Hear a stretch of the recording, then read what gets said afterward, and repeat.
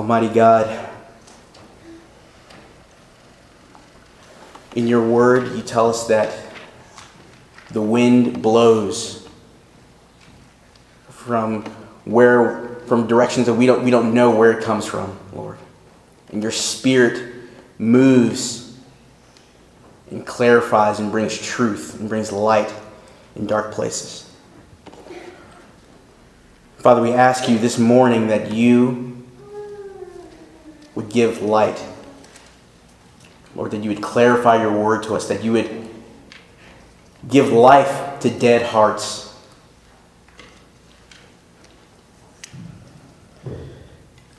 Lord, we ask that in your word,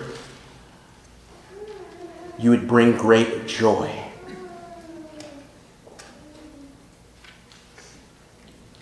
That you would teach us obedience.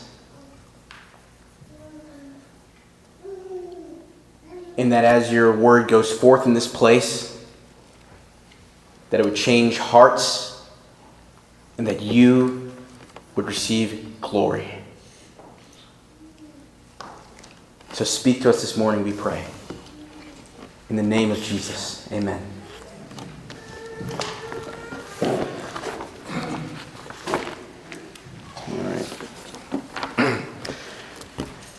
Now, it's sometimes been said that there are certain human experiences that are universal. Fear, love, grief, joy, perseverance, desire.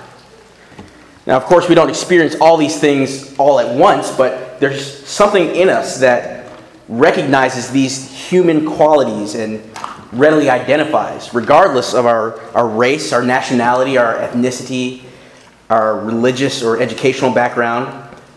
These things are just basically synonymous with being human.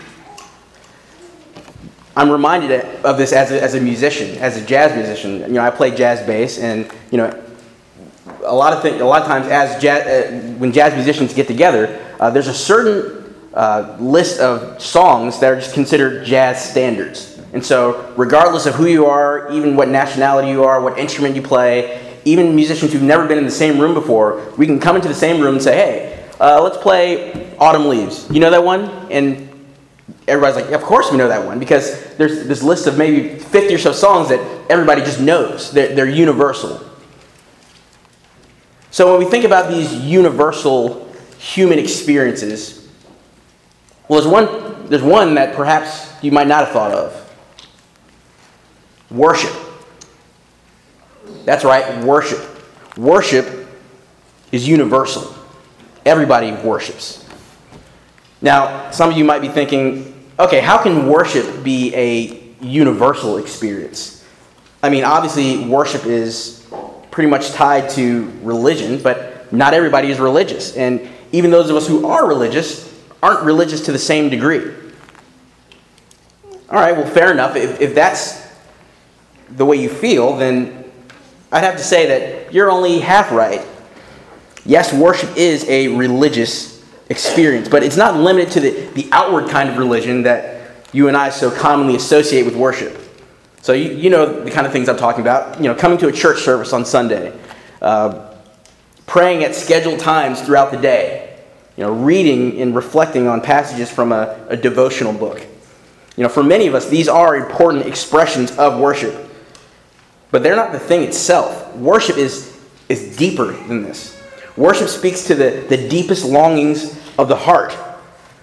Worship is our experience is our response to the source of our greatest joy and the object of our deepest desire. Yes, worship is a profoundly human experience.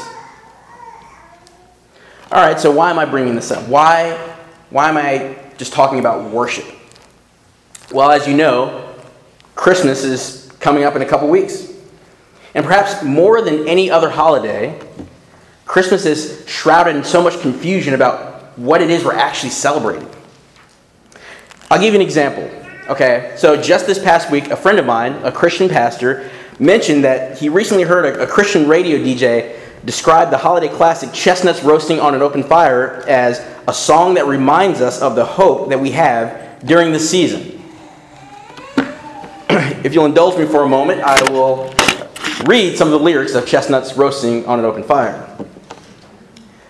And I quote, "Chestnuts roasting on an open fire, Jack Frost nipping at your nose, Yuletide songs being sung by a choir, and folks dressed up like Eskimos." And I'll stop there. Now, could it be that the lyrics of Chestnuts Roasting on an Open Fire actually represent the source of our greatest joy and the object of our deepest desire? Well, it sounds silly, but there really is much at stake here. Because as we look ahead to the celebration of Christmas, millions of people around the world are celebrating the wrong thing. And billions more aren't even celebrating at all. These are our neighbors, family members, our co-workers, strangers we encounter in the grocery store aisle. Maybe even some of us sitting in this room right now. But of course, it's not just Christmas, is it? It's all the time. We always find ourselves hoping in all kinds of things. Are those the right things? Are those the right things to be finding our deepest joy in? And are those the right things to be desiring above all else and structuring our lives to pursue those things? Well, that's the question I want to pose this morning. Because if we get this question wrong of are these the right things to worship, then all of us will undoubtedly face an unspeakably horrible future if we die worshiping the wrong thing. So my burden this morning is simple. I want to help you consider what or who you're worshiping. And then I want to help you to embrace with joy the worship that leads to life. And to do that, I want us to turn to Psalm 103. If you're looking in your Pew Bible provided, I believe it's on page 502. And this is a psalm that is going to help direct our hearts and our minds to the joy that leads to life. The joy that the living God provides in himself. So if you're there with me, we will read together Psalm 103. This is the word of the Lord. Of David. Bless the Lord, O my soul, and all that is within me, bless his holy name. Bless the Lord, O my soul, and forget not his benefits, who forgives all your iniquity, who heals all your diseases, who redeems your life from the pit, who crowns you with steadfast love and mercy, who satisfies you with good, so that your youth is renewed like the eagles. The Lord works righteousness and justice for all who are oppressed. He made known his ways to Moses, his acts to the people of Israel. The Lord is merciful and gracious, slow to anger, and abounding in steadfast love. He will not always chide, nor will he keep his anger forever. He does not deal with us according to our sins, nor repay us according to our iniquities. For as high as the heavens are above the earth, so great is his steadfast love toward those who fear him. As far as the east is from the west, so far does he remove our transgressions from us. As a father shows compassion on his children, so the Lord shows compassion to those who fear him. For he knows our frame. He remembers that we are dust. As for man, his days are like grass. He flourishes like a flower of the field. For the wind passes over it, and it is gone, and its place knows it no more. But the steadfast love of the Lord is from everlasting to everlasting on those who fear him, and his righteousness to children's children, to those who keep his covenant and remember to do his commandments. The Lord has established his throne in the heavens, and his kingdom rules over all. Bless the Lord, O you, his angels, you mighty ones who do his word, obeying the voice of his word. Bless the Lord, all his hosts, his ministers who do his will. Bless the Lord, all his works, in all places of his dominion. Bless the Lord, O my soul. This is the word of the Lord. This psalm is written by King David, as we see in the title line here. It says, of David. So we would assume that that's the same David who is the king of Israel. So he was chosen and appointed by God to rule over God's chosen nation. So this King David here, as the appointed ruler of God's people, writes this psalm. And it's really a song of joyful expression of who God is. And it also demonstrates how humans should respond to God. So those are the two things that David does here. He describes who God is, and he demonstrates how human beings should respond. And there's a lot here, and we're gonna dive into it and dissect some of the things specifically that David's saying. But on a broad scale here, the main point that David wants to take away from us is that God is supremely good, and he alone is worthy of all our worship. God is supremely good, and he alone is worthy of all our worship. So our whole selves are supposed to be reoriented toward God in a way that shows him to be supremely good. And so that's what worship does. It displays the supreme goodness of God, and really worship is the only appropriate response to God from humans. And so as we look at this psalm, that's sort of the main 10,000-foot view of looking down of, okay, here's the main thing that we're to take away. But specifically, what can we look in this psalm that really teaches us about the quality of worship? What does worship mean practically? Is it just singing songs? Is it preaching? Is it evangelism? I mean, what is the essence of worship? Well, I think David tells us two things about worship that we can take away this morning. So the first thing I wanted to point to today is David shows us how we worship. So that's point number one, if you're taking notes, how we worship. And so if you're asking the question, how do we worship according to Psalm 103? Well, the answer is, we worship to display God's supreme worth in all things and above all else. So we worship in a way that displays God's supreme worth in all things and above all else. So, look here, David begins the psalm, and the refrain that echoes throughout the psalm is this phrase, bless the Lord. So David says here in verse 1, bless the Lord, O my soul, and all that is within me, bless his holy name. What does this mean when he says, bless the Lord? Well, some of you may be looking at a different translation that says, praise the Lord. Well, the idea there is that, what's happening is that we come to God and we pay tribute. So the word that David uses literally means to pay tribute, to kneel, to show delight, to pay homage.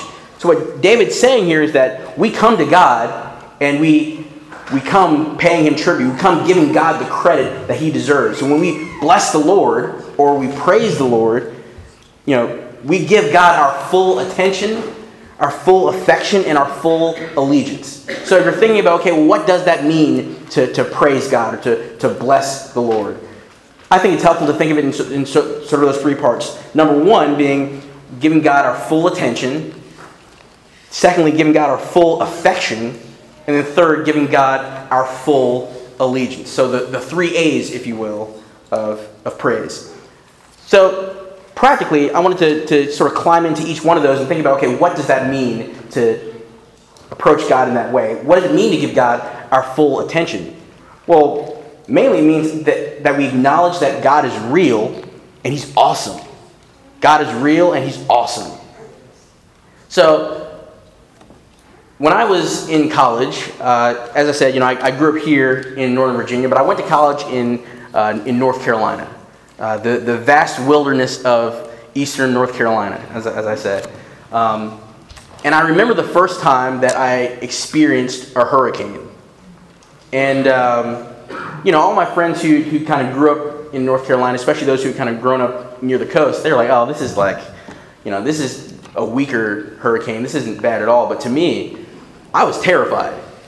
And, I'm looking at the weather maps, and this big blob is coming, and it's swirling, and it's heading in our direction, and we're right in the bullseye.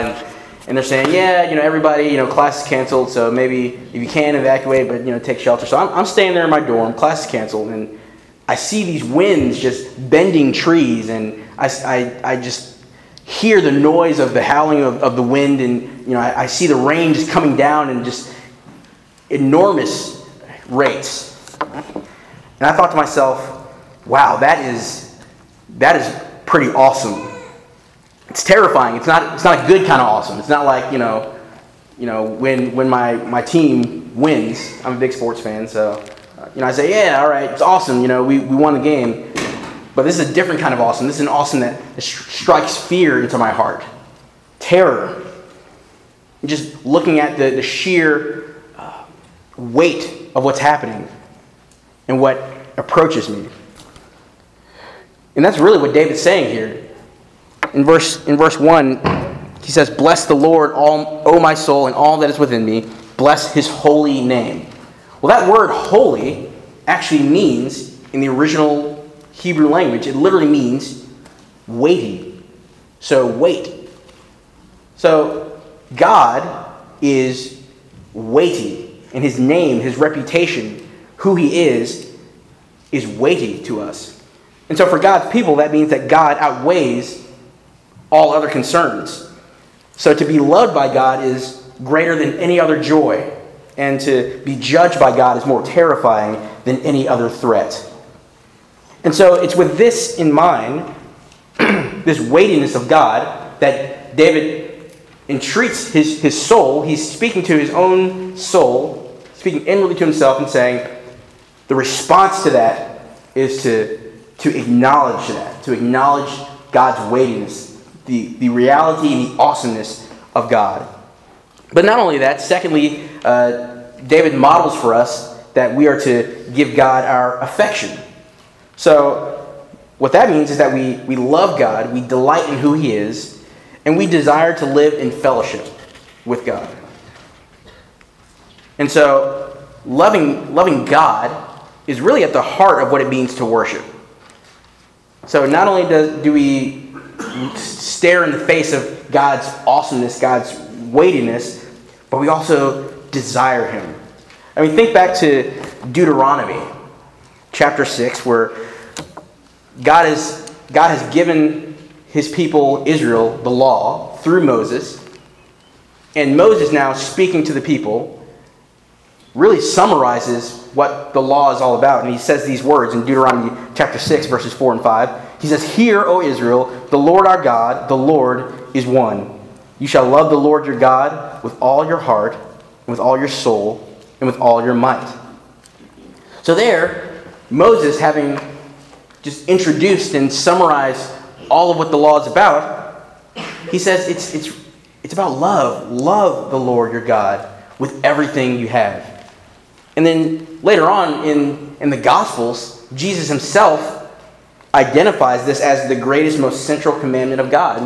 When He's asked, point blank, Jesus, okay, I'm doing everything I can, I'm following all the commandments, what do I need to do? And Jesus says, well, the greatest commandment is to love the Lord your God with all your heart, with all your soul, with all your mind, with all your strength.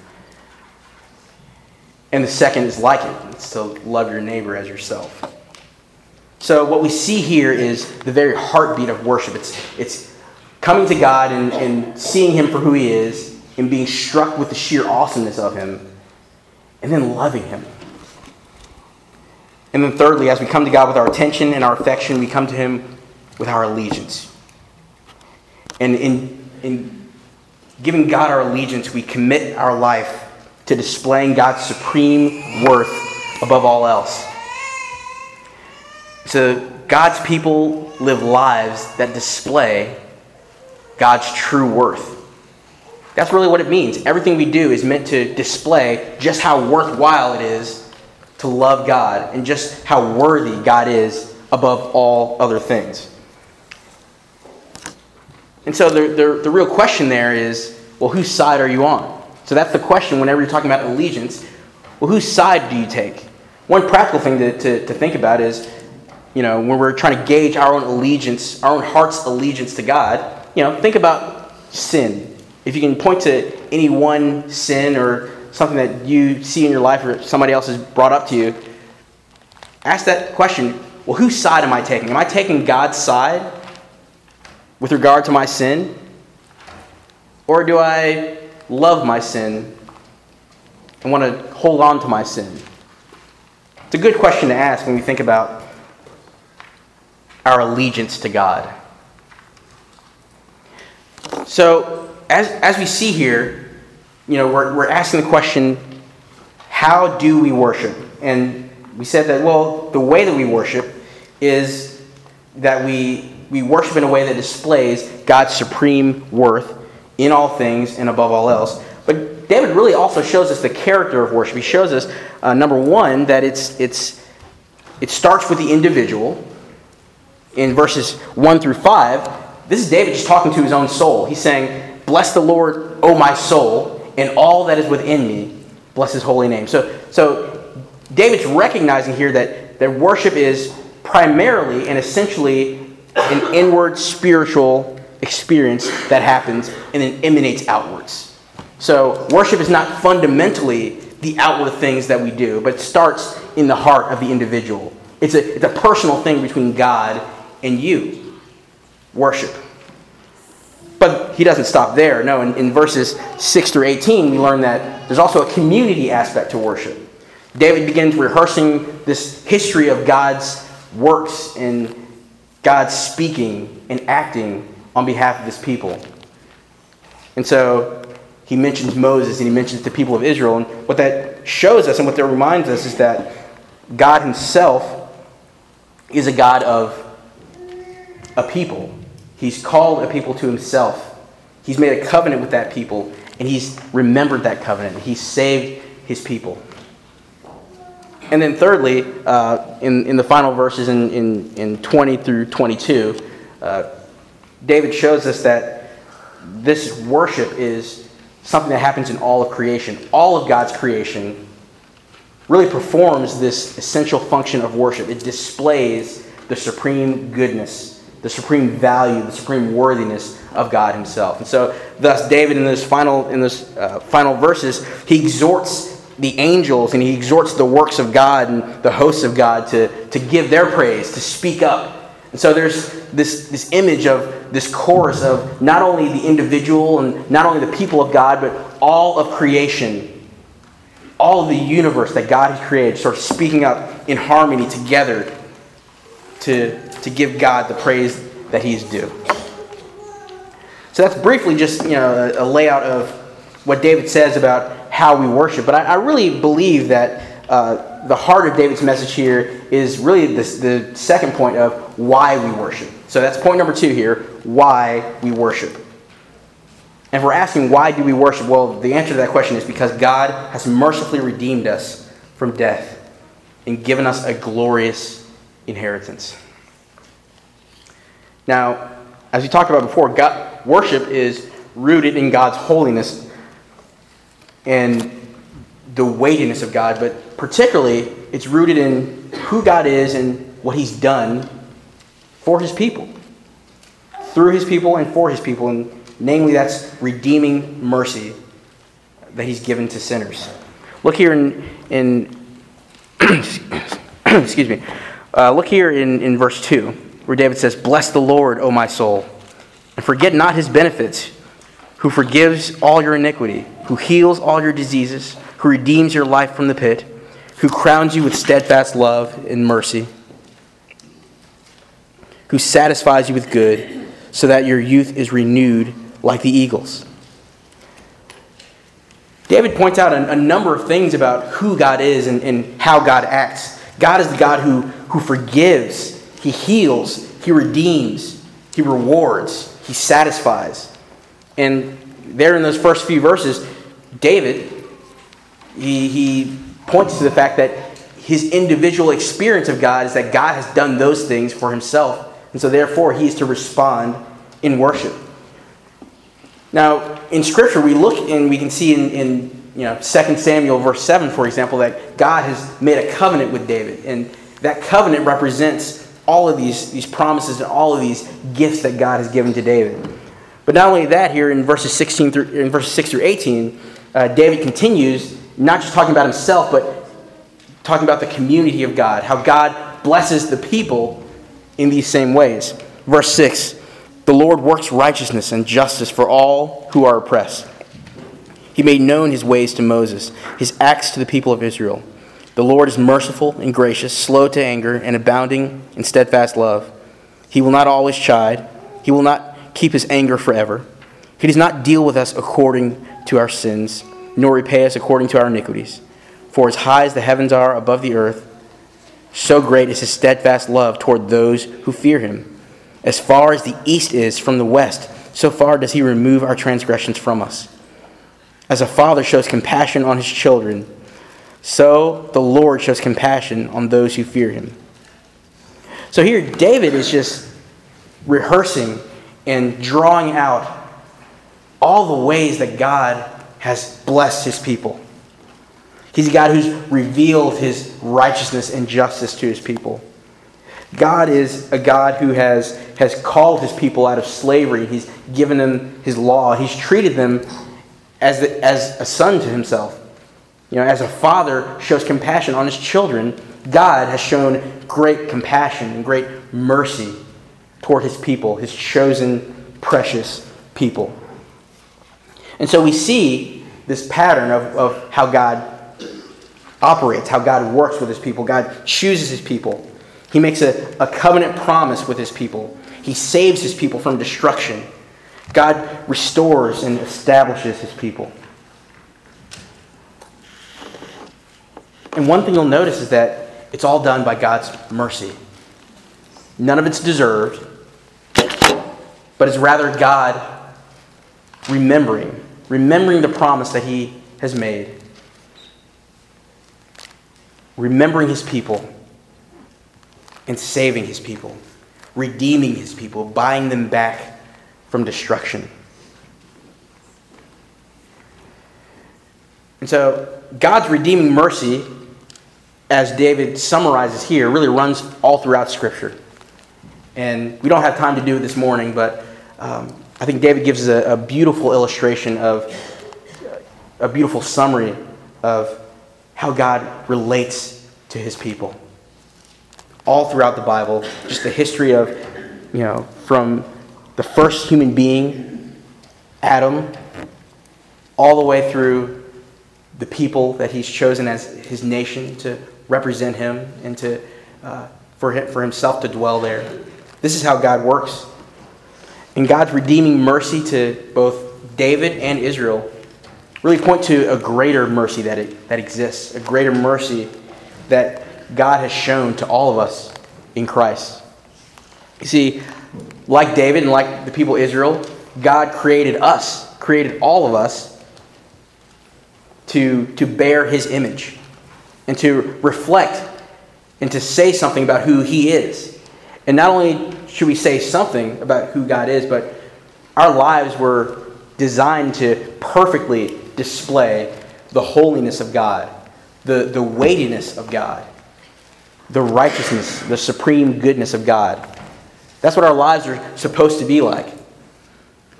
But if you look at the history of humankind in Scripture, you'll see that, that's not what we've done. Anybody who's honest will say, well, no, I'm not a perfect person.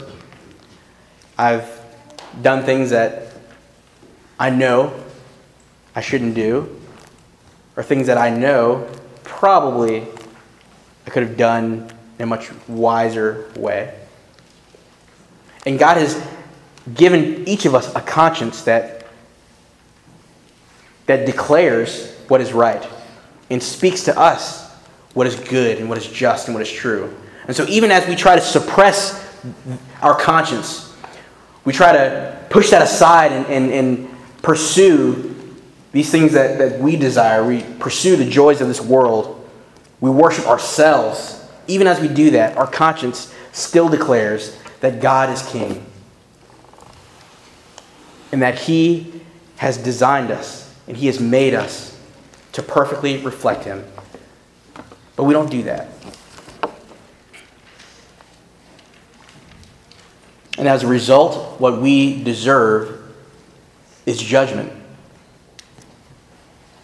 When you break a law and you're caught,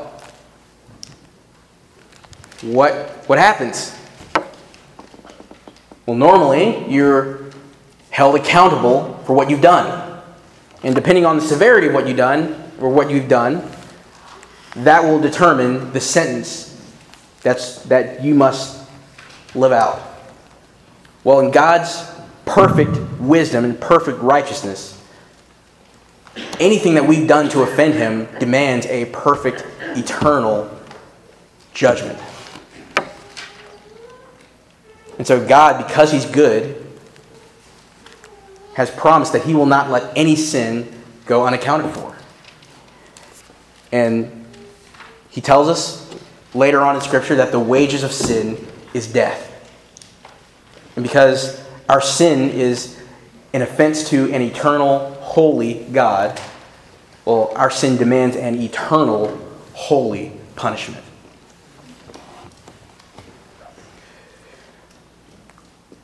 So because none of us is holy, none of us is perfect the way God has commanded us to be, we sit just waiting and expecting judgment. And if God were to judge us, if God were to just declare and execute this judgment and say, everybody will die for their sin and will suffer the eternal wrath that they deserve, all of creation, as David says here, all of creation would rejoice and would applaud His righteousness. But God is a merciful God. God is a gracious God. And God's desire was not that we should perish in our sins, but that we should have eternal life, eternal relationship, eternal communion with Him, praising Him and loving Him and being loved by Him forever. So He sent His Son, Jesus, who did live a perfect life that we didn't live. And He bore the judgment that we deserved when He died on a cross. And on the third day, after having died and bearing the weight of the wrath that we deserve, taking that wrath in our place, Jesus rose from the dead. And so there He defeated that curse of death. He defeated the punishment of sin that awaited for us, that condemnation. He defeated it in His own flesh. And now the only way that we can grab that gift, the only way that we can own that salvation for ourselves, that gift that God has given to us in Christ, is to turn from our sins and to trust in Jesus. Not to trust in our own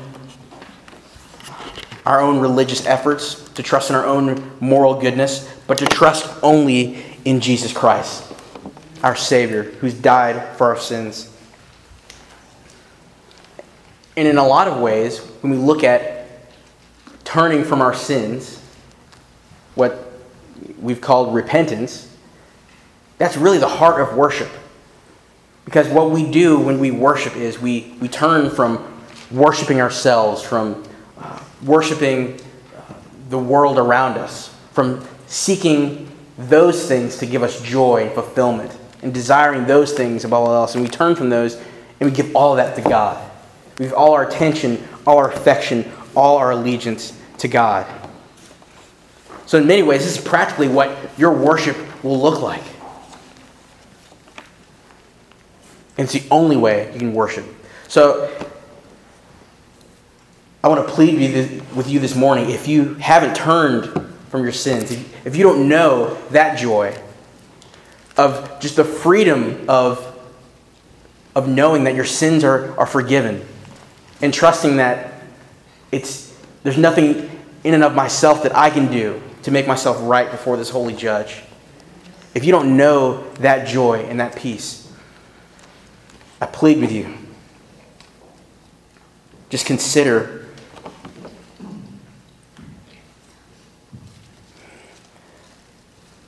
the mercy of God in providing you a Savior. A Savior who says, "Come, all who are weary, and find rest." Find your rest in Jesus. If you want more information, or want to know more about what that means or what that looks like to find your rest in Jesus, I'll be in the back after the service. And so many friends here, I'm sure, would be more than happy to spend an afternoon with you just explaining the hope that they have in Jesus and the hope that He promises you if you'll turn from your sins.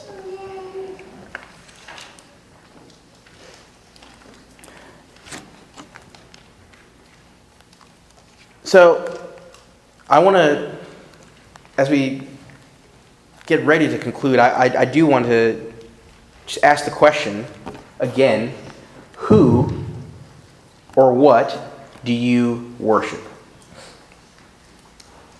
And as I ask that question, I also want you to think about, well, what does my worship look like? What could my worship look like? What does it mean for me to practically in my life worship this God? This God who has said, as far as the east is from the west, that's how far I've separated your sins from you. You can't even see and touch the east and the west. It's just, that illustration is beautiful because it says, no more are you and your sins connected when it comes to the way God sees you, the way God regards you. And so, thinking about that, how do you respond to God, giving Him your full attention, your full affection, your full allegiance? What does this look like in your family? What does it look like in your workplace? What will it look like for you to recognize God for all that He is? For you to love this God? And for you to commit yourself in everything to giving Him all that He deserves, to displaying the full majesty of God. Well, God demands that we worship Him. And the most wonderful news of all is that everything that God requires of us, He has provided for us in Jesus Christ. Everything God has required of us, He has provided for us in Jesus Christ. So that's what the Christmas season is all about. It's about the Almighty King of the universe revealing Himself, revealing His amazing love by sending us a Savior who has made a way for us to worship this awesome and worthy God. So I entreat you, Arlington Baptists, as individuals and as a family, decide right now that Christ will be your joy, that Christ will be your desire. Bring the joy of Christ to the community of Arlington, Virginia, and to the world.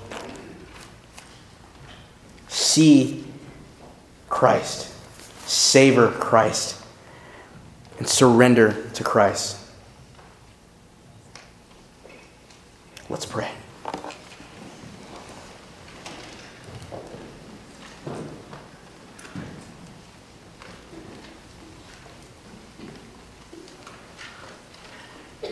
Almighty God, we stand as those who,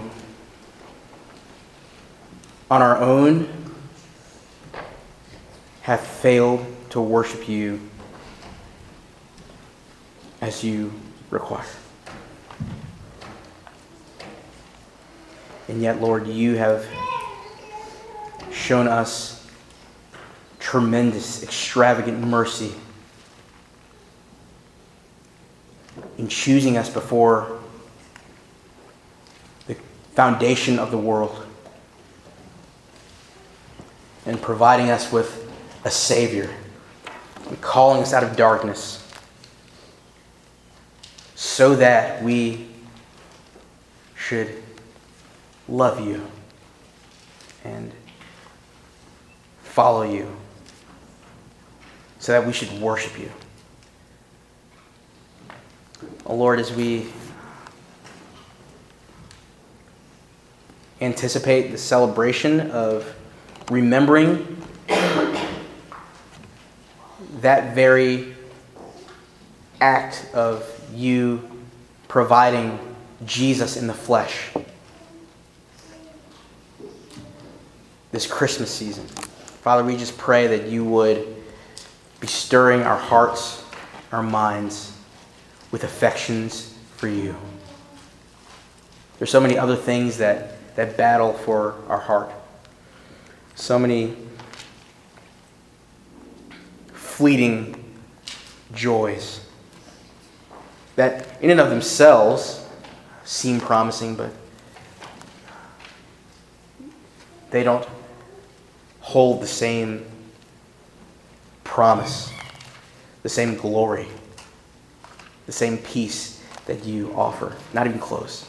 So, Father, we just pray that you would fill us with your Spirit. Teach us to love you, to desire you, to turn from desiring these lesser joys,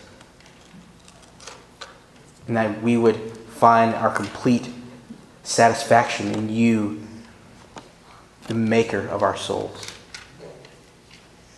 And we pray all of this in Christ's name. Amen.